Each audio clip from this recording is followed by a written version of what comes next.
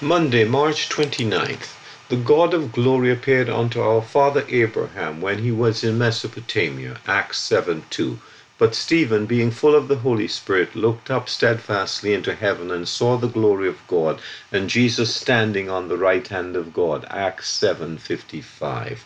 The God of glory and the glory of God. If the call of God separates Abraham from this present world, it is in view of bringing him into another world, a land that God says, I will show thee, verse 3.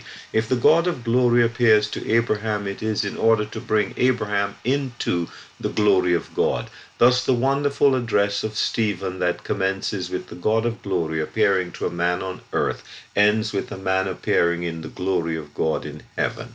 In closing his address, Stephen looks up steadfastly into heaven and sees the glory of God, and Jesus standing on the right hand of God, and he says, Behold, I see the heavens open, and the Son of Man standing on the right hand of God.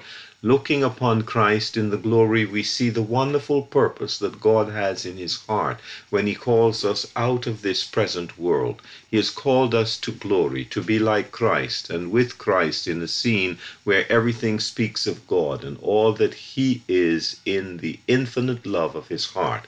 God does not say to Abraham, If you answer to the call, I will immediately give you possession of the land. But God says, I will show thee the land. So God gives us with Stephen, if we answer to his call, to see the king in his beauty and the land that is very far off. We look up and see Christ in the glory. Hamilton Smith.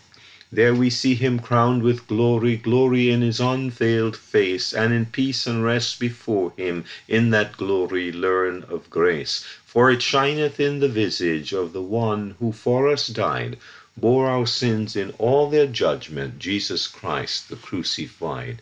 This is J.A. Trench.